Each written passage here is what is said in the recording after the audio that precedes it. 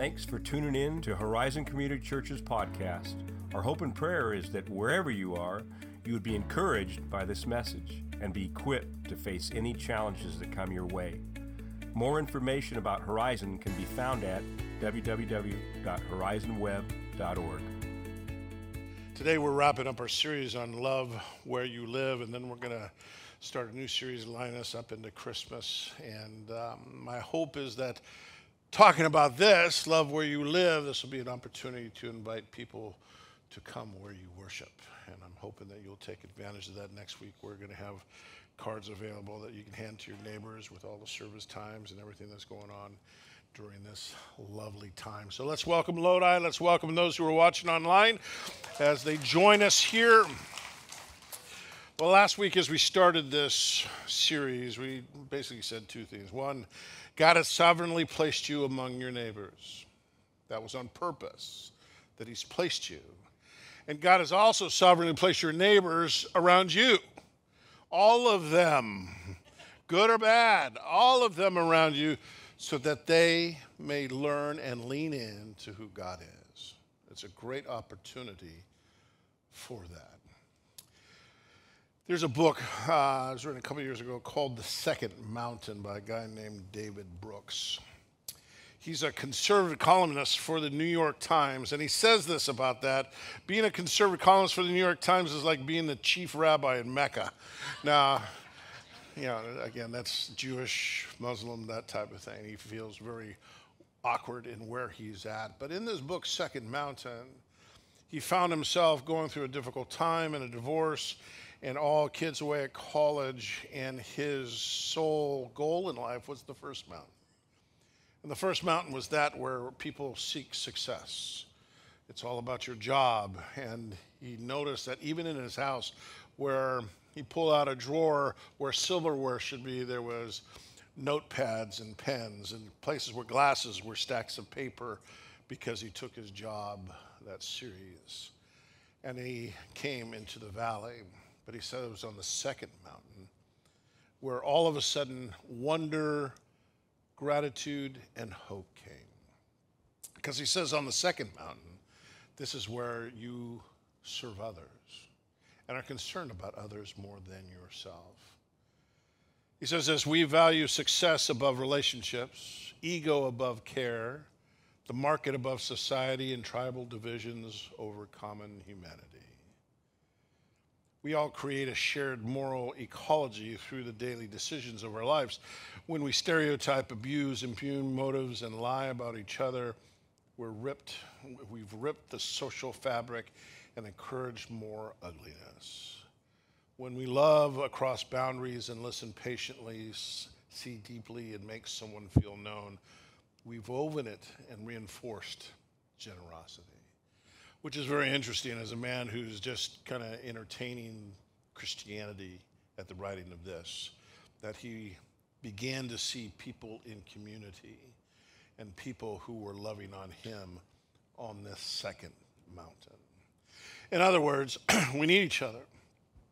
And in a culture that seems to continue to fracture and separate, in a time that we've been through in the last year and a half, 2 years, the suicide rate's gone up, drug overdose, 100,000 last year died of drug overdose, divorces, child abuse, murder, crime, and you see the news and you're just going, what is going on?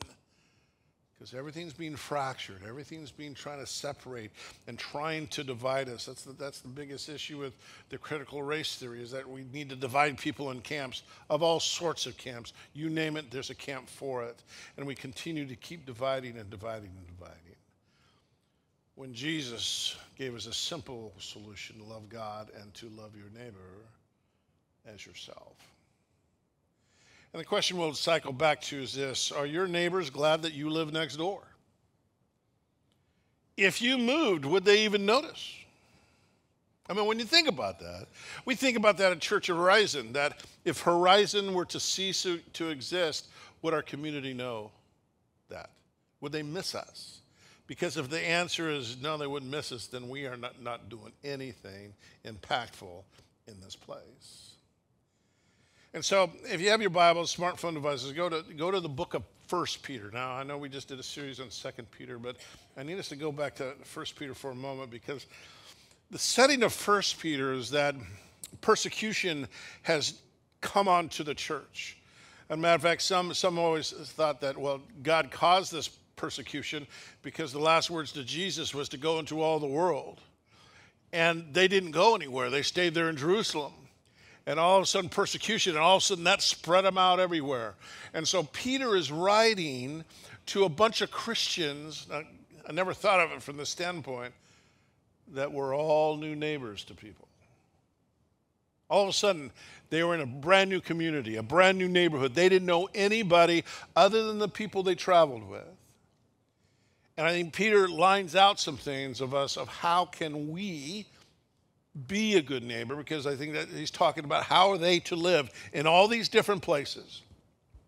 In chapter 1 of verse 1, it says this: Peter, an apostle of Jesus Christ, to God's elect, strangers in the world, scattered throughout Pontus, Galatia, Cappadocia, Asia, and Bithynia.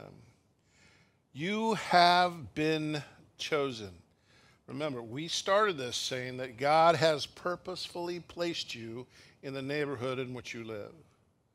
Again, you have been chosen according to the foreknowledge of God the Father, through the sanctifying work of the Spirit, for the obedience to Jesus Christ, and sprinkled by his blood. You see the whole Trinity right there. Grace and peace be yours in abundance. Verse 3. Praise be to the God and Father of our Lord Jesus Christ. In his great mercy, he has given us a new birth, a living hope. And we're going to cycle back to that. That we have something that the world does not have, and that is a living hope through the resurrection of Jesus Christ from the dead, and into an inheritance that can never perish, spoil, or fade, kept for you in heaven. Okay, you're chosen. God's purposely placed you where you're at. You have this living hope that the world does not have, but you have it. And you have an inheritance that's never going to go away. It's stored for you, waiting for you. This is good news for these believers who have been spread out throughout the nations, being persecuted for their faith. Verse 5 says, who through faith are shielded by God's power, until the coming of salvation that is ready to be revealed in the last time. And in this you greatly rejoice, because you are chosen, you have a living hope, you have an inheritance that's going away, you've been shielded by God's power. So you have reason, of all people of the world, to greatly rejoice. Though now for a little while you may have had to suffer grief of all kinds of trials. These have come so that your faith, of greater worth than gold, which perishes even though refined by fire, may be proven genuine and may result in praise, glory, and honor when Jesus Christ is revealed. You have all these things. And this test has come, according to this, because God has ordained that for your faith to shine. Those difficult neighbors you're next to are there for your faith to shine. Now you go, I'm praying that they move. I get it. I understand. But trust me when I say people are watching. People are watching. They're listening to your conversations. I mean, I live kind of in the country where we're not right next to each other. So I have even a hard time having to believe that if someone was 10 feet away from me, like a wall or a house, if I travel and go to different friends' places, man, it's like, they're so close. They can hear me breathing right now. Again, that is true because we listen to them, right? Don't tell me you don't listen to them. Don't tell me you're not, when you hear a conversation, when you hear a voice rise, what's going on over there? Understand, just as you do, they do as well. And Peter's going to give us, I believe, that we can look into some traits of what a good Christian neighbor is all about. Now, if you jump from chapter 1 to chapter 3, the first 7 verses really talks about how a married couple is to be a good neighbor, how you treat each other because people are listening. But starting in verse 8, he's talking to all of us, not just to marriages, not just to where you work. But verse 8 says, finally, all of you, live in harmony with one another. Be sympathetic. Love as brothers. Be compassionate and humble. Do not repay evil with evil or insult with insult. Don't toss dog do over the fence. Don't do these things. But with blessing, because to this you were called so that you may inherit a blessing. Again, I love that part where it talks about love as brothers. How you act is supposed to be different. How you respond to those around you should be different. To live in harmony, to be peace within it, to be sympathetic, to love, to listen, compassionate, humble. Do not just repay evil. If they turn up their music, you turn it up louder. All right?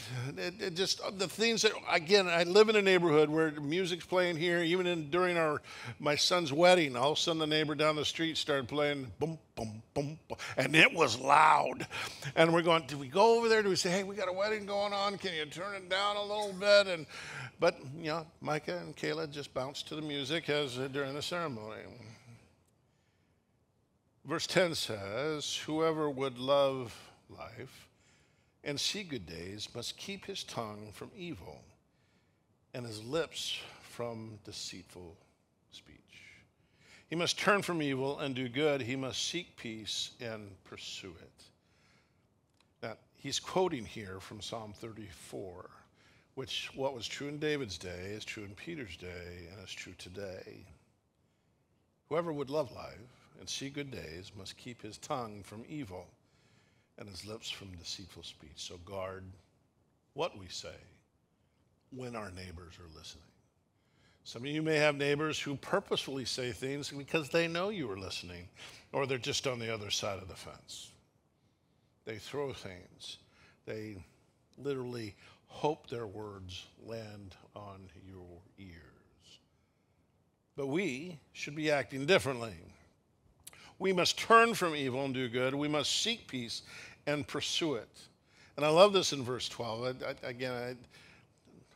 What I love about Scripture is I've been studying this for weeks on this passage, but it wasn't until this morning out in my poker room that verse 12 just jumped. For the eyes of the Lord, they're watching you. His ears are attentive to your prayers. That assumption is going on here is that you, because you're going to live differently, are thinking differently, acting differently, praying differently for those whom you live around. And how we should be this new neighbor is verse 13. Who is going to harm you if you're eager to do good? And again, this week, eager. I mean, now think about last time you were eager. Maybe you're eager to eat. I mean, you're planning your day. Trust me, in cooking all these things, we did prep on Wednesday so that Thursday wouldn't be this crushing time. And right, we got to do the timing when the kids, Alexander, he's got to take a nap. Got to put in turkey. We got to do this. We're doing convection oven, so it only takes about an hour and 40 minutes for a big turkey, especially spatchcock. We got to plan it. We're eager to get to the dinner table to set things up because if you're eager to do something, you're probably pretty much planning what you're going to do. There's a plan behind it.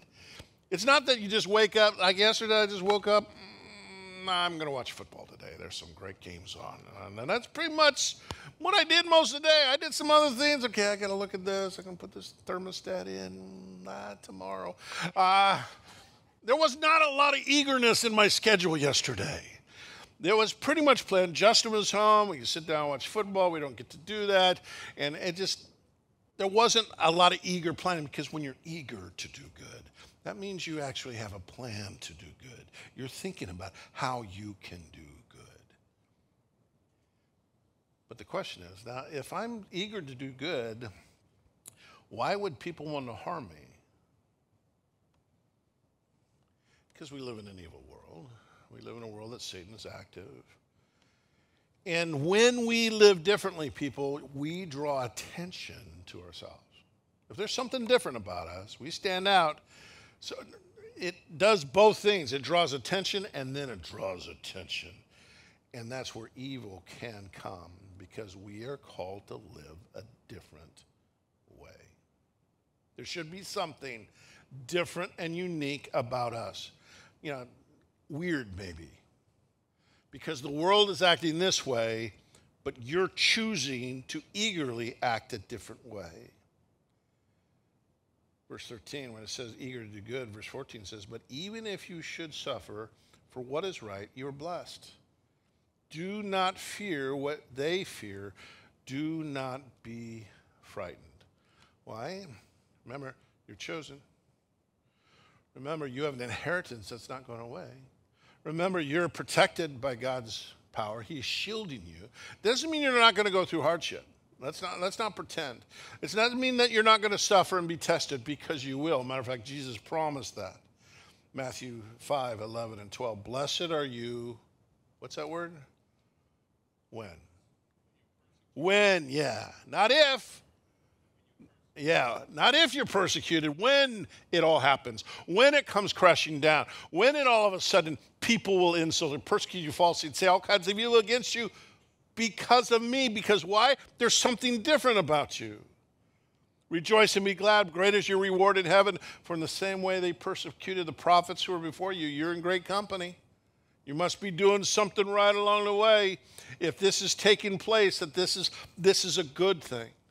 It will happen when you start living differently. There are so many different things, and I got to be careful here. In a certain place that I volunteer at, a certain person decided to spread rumors about myself and my wife, and I got calls, yeah, we heard you're getting a divorce, and I'm going, what? And I knew who the person was. I knew what was going on. We knew, and everyone else knew who the person was that said this. And so my action at that point was, okay, you want to play this game? All right, because guys, my personality is, you mess with a bull, you get the horns. I mean, it's hard for me not to. And I can think of some good stuff, all right, to do that. But instead, I went out of my way to shake his hand. Every single time I saw him, I made sure, hey, how you doing? It may have had a little bit tighter grip. I don't know. He'd have to be able to tell you that. Just let him know. And that's where the Bible talks about when we do that, when we live differently, when we love our enemy, Romans says it's like pouring what? Hot coals on their head, which is kind of satisfactory into itself. I know, when you act like you're not supposed to act, while they think you're going to act, and you love on them anyways, it drives them absolutely crazy because they're waiting for you to act like everybody else. We are called to be different. We are called to love our enemies. Now, let me just side note here. A dear friend wrote to me after the sermon last week and just said, how does that work if you're in an abusive situation? Guys, to love your enemies does not say you stay in an abusive situation, be belittled, beaten, shamed, afraid, and even possibly die in that. It does not say put your family in harm. Matter of fact, the most loving thing you can do is remove yourself from that and for your family. Because it's funny how Scripture, you're supposed to love your enemy, but he's beating me, she's doing this. No, that is not a safe environment for you to be in. And you need to be removing yourself from that or get help to remove yourself from that. So I don't want those words to, well, I've got to love those who hate on me and insult me. And no, guys, there's a place where that's going to happen naturally, where because you're living differently, people are going to say all kinds of things of evil against you. But if you find yourself in an abusive, dangerous, shameful, and you're afraid for your life situation, you need to be removed of that. We'll help you do that. But understand, it doesn't mean you have to stay there, okay? Just a side note. I wish I wouldn't even have to talk about that.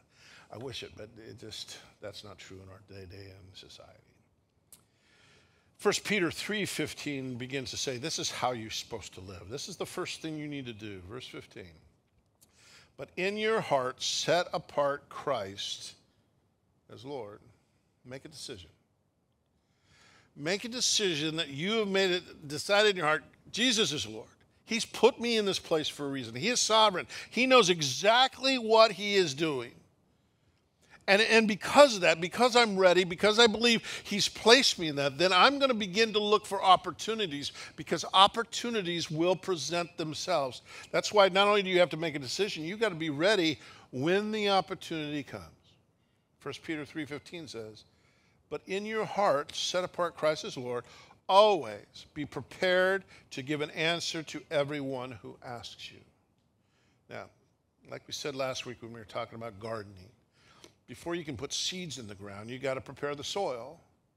You have to take time to get the soil ready for this. I believe this verse is assuming that you've already done prep work on the soil, because rare is the occasion that someone that I do not know, that I haven't spent digging time soil, will ever ask me to give a reason for the hope that I have, because they don't know me. I don't just have strangers, hey, I was wondering what the hope you have. It just doesn't work that way. How it works is when you're involving yourself in different places, in your neighborhood. When I go over to Stogie's and just take time to meet other people. When I do these things intentionally to stir up, to turn over the soil, that is when the opportunities will come. They will present themselves when people will want to know, ask me questions. Because why? I've prepared myself. I've been involving myself in their life. Your neighbors aren't going to ask you questions unless you. Last week we were supposed to get the name of your neighbor. If you don't even know your neighbor's name or haven't had any interaction with them, not likely they're going to ask you any questions about what kind of hope you have. But when you do, and when they see that you are living differently than that's when they're going to want what you got. Because they have observed, they've listened, they've watched, because people are listening. Just like we are, they are too. What are they hearing? What are they hearing over the fence line? What are they hearing out in the front yard? What are they hearing in the backyard?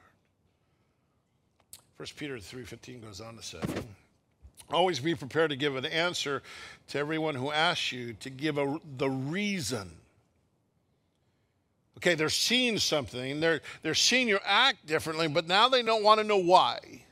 This word reason comes from the word apologia, where we get the term apologetics, which really means giving reasoned response to arguments against the faith.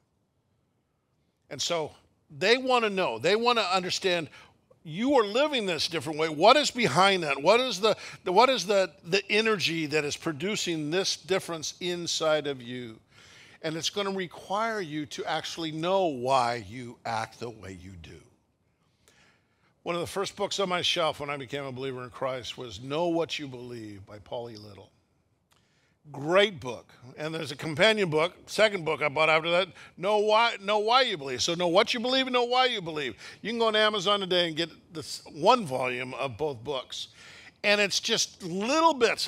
Trust me, I just need little bits to understand. I don't need a book this thick. I need a paperback that just tells me, okay, this is, as a believer in Christ, this is what you believe in as a believer in Christ.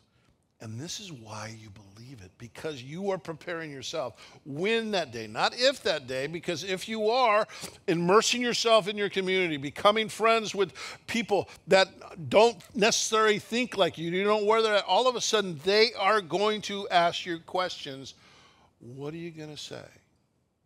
And most people, that scares them to death. That they're going to actually ask a question that you don't know the answer to. And when that happens, and it happens to me a lot, it does, I just say, what a great question. I do not know. But let me do some digging, and I'll get back with you. See, all of a sudden, I've communicated to them, that's a great question. No one's ever asked me that before. But I'll do some digging, and that gives you another opportunity to start talking about, because people want to know. And ultimately what verse 15 says, "But in your heart set apart Christ as Lord, always be prepared to give an answer to everyone who asks you, to give the reason for the hope that you have." All right, believer in Jesus, this hope is not just wishful thinking. This hope is not, I hope today there are enough leftovers from Thanksgiving to eat. It's not that hope. I hope it doesn't rain today. That's where a lot of people put hope at. But this hope, that you have a hope that people are longing for. Guys, because every one of us are created in the image of God, there's something deep inside of every man and woman who's ever been placed here on earth, of the living God inside of them. That not that God is inside of them. I'm not saying they're little gods. What I am saying is that there is a hope that there's something else. There's something better. It's got to be better than this. Something. And we've tried everything to plug that hole. Maybe it's relationships, maybe it's sex, maybe it's drugs, maybe it's entertainment, maybe it's stuff, enough money, and we just keep trying to shove it. And the only thing that can fill that hole is God. And that's that living hope, that you have an extraordinary hope inside of you. Guys, how many would consider themselves optimists here? Be honest. I mean, optimists. All right? Cup is half full. All right, some of you are more, cup is half empty. And it's usually two married people, usually they come together half full, half empty, which gives good perspective on just about everything in life, all right? And so as you look at optimism, the definition of optimism is a person who tends to be hopeful and confident about the future of success and something. I mean, optimism is a good trait. I'm not saying pessimism isn't, because you need the pessimism to say, I don't know, maybe we should think about that. Where is that going to come from?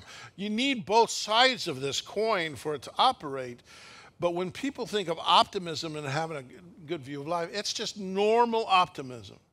Normal hope, like, I hope it's not going to rain. I'm hopeful that the economy is going to turn around. I'm hopeful that gas prices will come down. I'm hopeful. But ours is extraordinary hope that makes it different. It's not typical optimism. And when suffering comes to a Christian, when difficulty comes into your life, there should be a different response to that. Because people are listening, because people are watching, and because you are involved in other people's life, when things come knocking on your door, how your attitude is and how you handle that, they're watching and they want to know, with all this going on in your life, how can you even begin to act this way?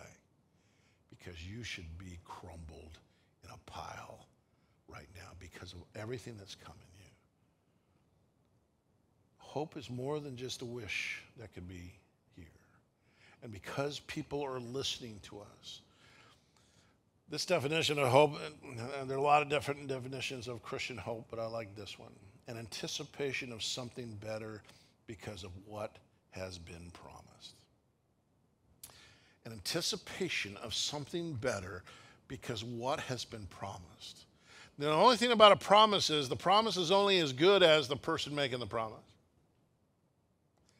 It's only that good. So when I think of God, if my hope is I'm gritting my teeth, well, I hope Jesus' salvation is good enough to cover my sin, and I'm hoping that to be true. I hope, and I'm crossing my fingers that everything's going to be okay, that I might get into heaven. That's not hope, guys. That's wishful thinking again. Hope is based in this anticipation that something is coming because of what has been promised to me. And important, because I know who made the promise. And so that's where my hope is lying. That's where my security is. Because not only have I been chosen, not only because of that I've been forgiven in him, not only that I have this living hope placed inside of me, not only because I'm being protected, I've got an inheritance that's never going to go away. I have an anticipation of something better because of what is promised. I am going to be living differently. I'm going to be reacting differently. And people are going to be seeing that. And when that happens, that's when people say, hey, what's going on, man? There's something different about you. All the stuff that's been happening, your attitude around the house, just how you've been handling this, what is it? Because deep down inside, people want to know. They're going to ask the question, why in the world are you so expectant in the middle of this crisis? And because guys, they're just going to roll over crisis against crisis against. We're in that place right now. I don't know if this will ever end, because once you think you're out of it, no, here comes another one, and it's worse than the last one, and we might have to do this, and you're saying, okay, whatever. Why? Because my hope's not based on what's happening around me. My hope's based on who is inside of me and who has saved me and what's waiting for me. I'm not going to allow the things that are taking place around me to get me caught up inside. There's a difference in how I see this outcome happening. And it's a tremendous gift that has been given to you, this living hope, in order for you to cope. But at the same time, remember, your neighbors have been placed there for a reason, that they can be drawn to God because they are next to you. It's how I'm choosing to live differently, because God has done something incredible inside of me. And because of that, that's going to direct how I react to things. Again, the rest of verse 15, 1 Peter 3:15. But when you respond, when they ask you these questions, do this with gentleness and respect. Let me ask you something. Is everyone going to like you? No. Now, this might be a surprise, but not everyone likes me, okay? There's some people that actually do not like me. They see me in the supermarket, they go the other way. There's Tim. And I don't know why. I think I'm a gentle guy. I'm in a big teddy bear. Should you do whatever it takes for people to like you? No. Now, some of you may lean to that I want everyone to like me. Guys, never going to happen. Never going to happen. And if you try, you're going to be deeply disappointed, and no one's going to like you anyways, because you're a chameleon. You're just trying to please everybody. It's just how it works. But when I treat people, when they ask me questions about this living hope, and I do this in gentleness and respect, even when people disagree, they will respect us. They will respect me. Guys, because I've been doing this for a while, especially on a college campus or wherever one of the things that, when this church looked to hire me, I said, hey guys, here's the deal with me. One of the things I told them is that I love to hang out with lost people. I do. And lost people are comfortable with me. I think because, one, I'll listen to the thing of what they're saying. And when Larry and I have traveled in the past to his real estate convention, I love going to that thing because, again, a lot of lost people with this. And it's good leadership stuff. But Larry will tell you, man, it just seems like people are just drawn to Tim. And I don't know why. It's not something that I'm creating. I think because I love listening to hear people. I love people to tell me their story. Because when you allow people to tell them the story, they're going to tell you. And with that will come the opportunity to talk with them, but always with the attitude of gentleness and reverence. Because if people get mad, you've lost the conversation. Okay? General rule. If they ask you, well, give me the reason hope. Because you're going to go to hell and you're going to... I mean, how you approach this, guys, it's not that that's not true. Without Jesus, that's true. But when I do this with gentleness and respect, that if I can prevent them from just being mad, sometimes I can't. I've had people get mad, but that's usually when the conversation ends, because you're not going to go anywhere after that. That I need to not feed that part, but feed the gentleness and respect. We are not saved by our good works, but we were saved. It should change our behavior.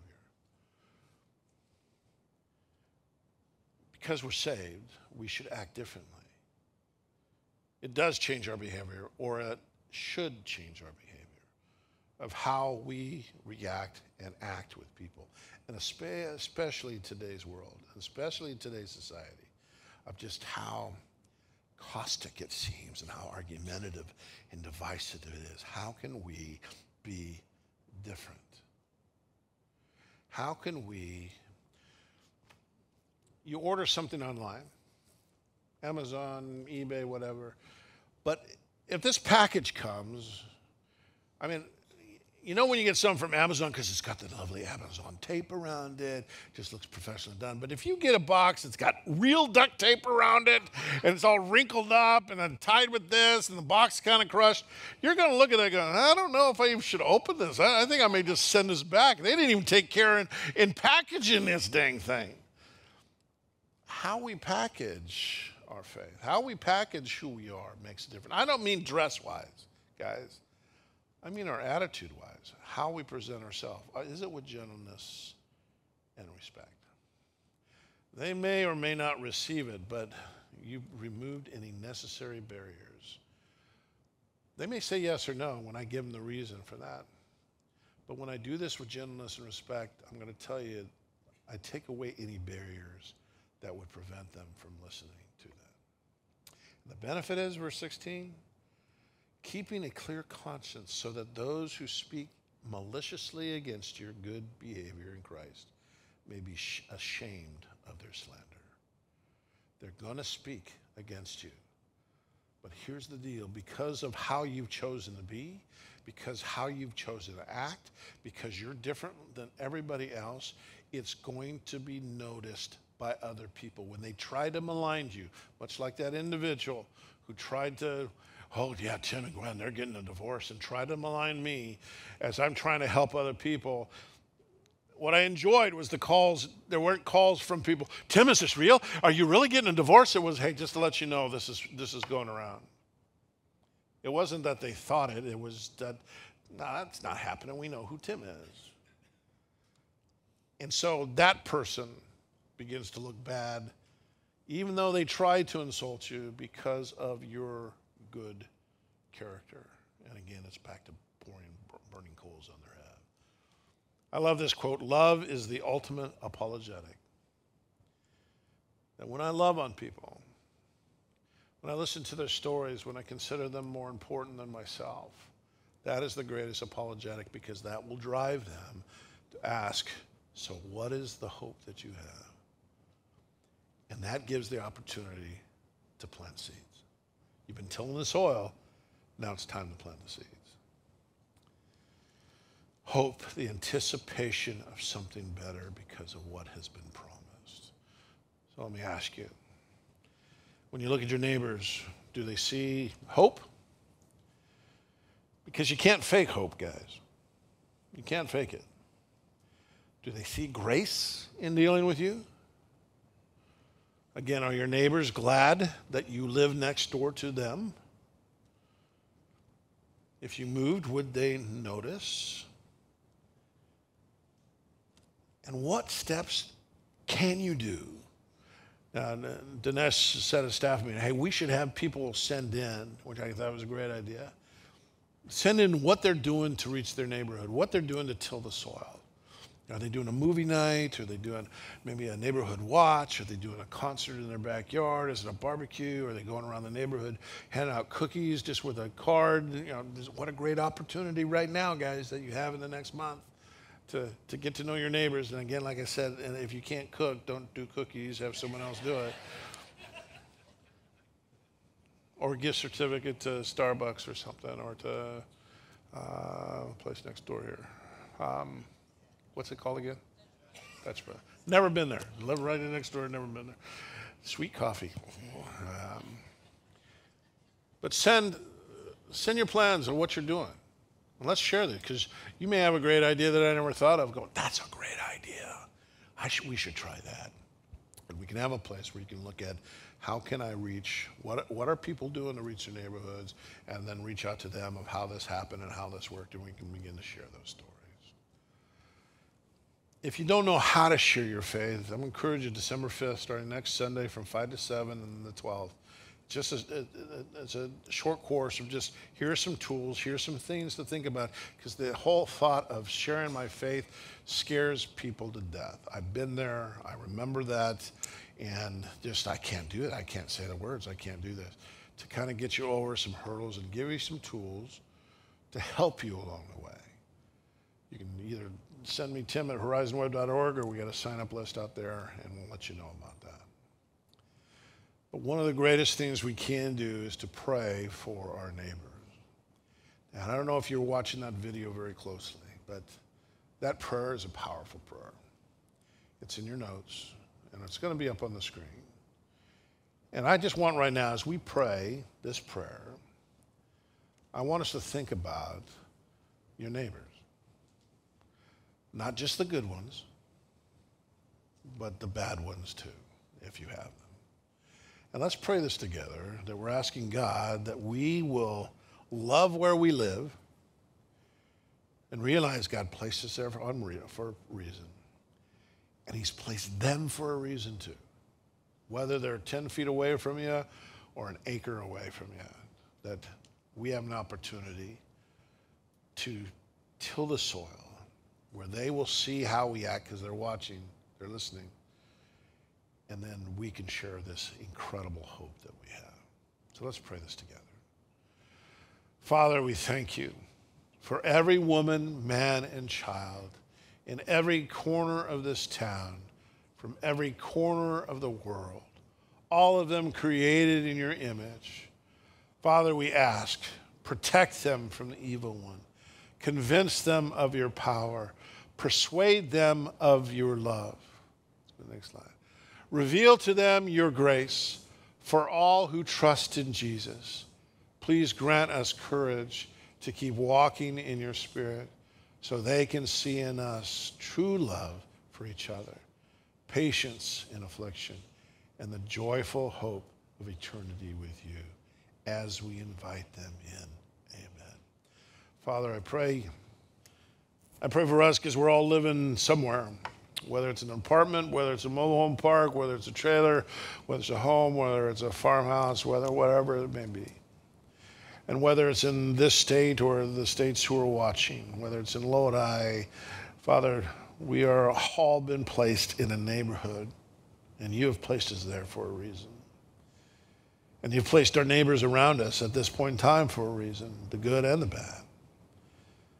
Father, may we pray that they will see something different in us, that love will win, that when evil things happen, we will continue to show love, that a difference can be made, that when people do ask for the reason we live, we act, we talk the way we do, it's because of the hope that we have. Not in the circumstances around us, not in the things that we have, but only in you. We pray this in Jesus' name.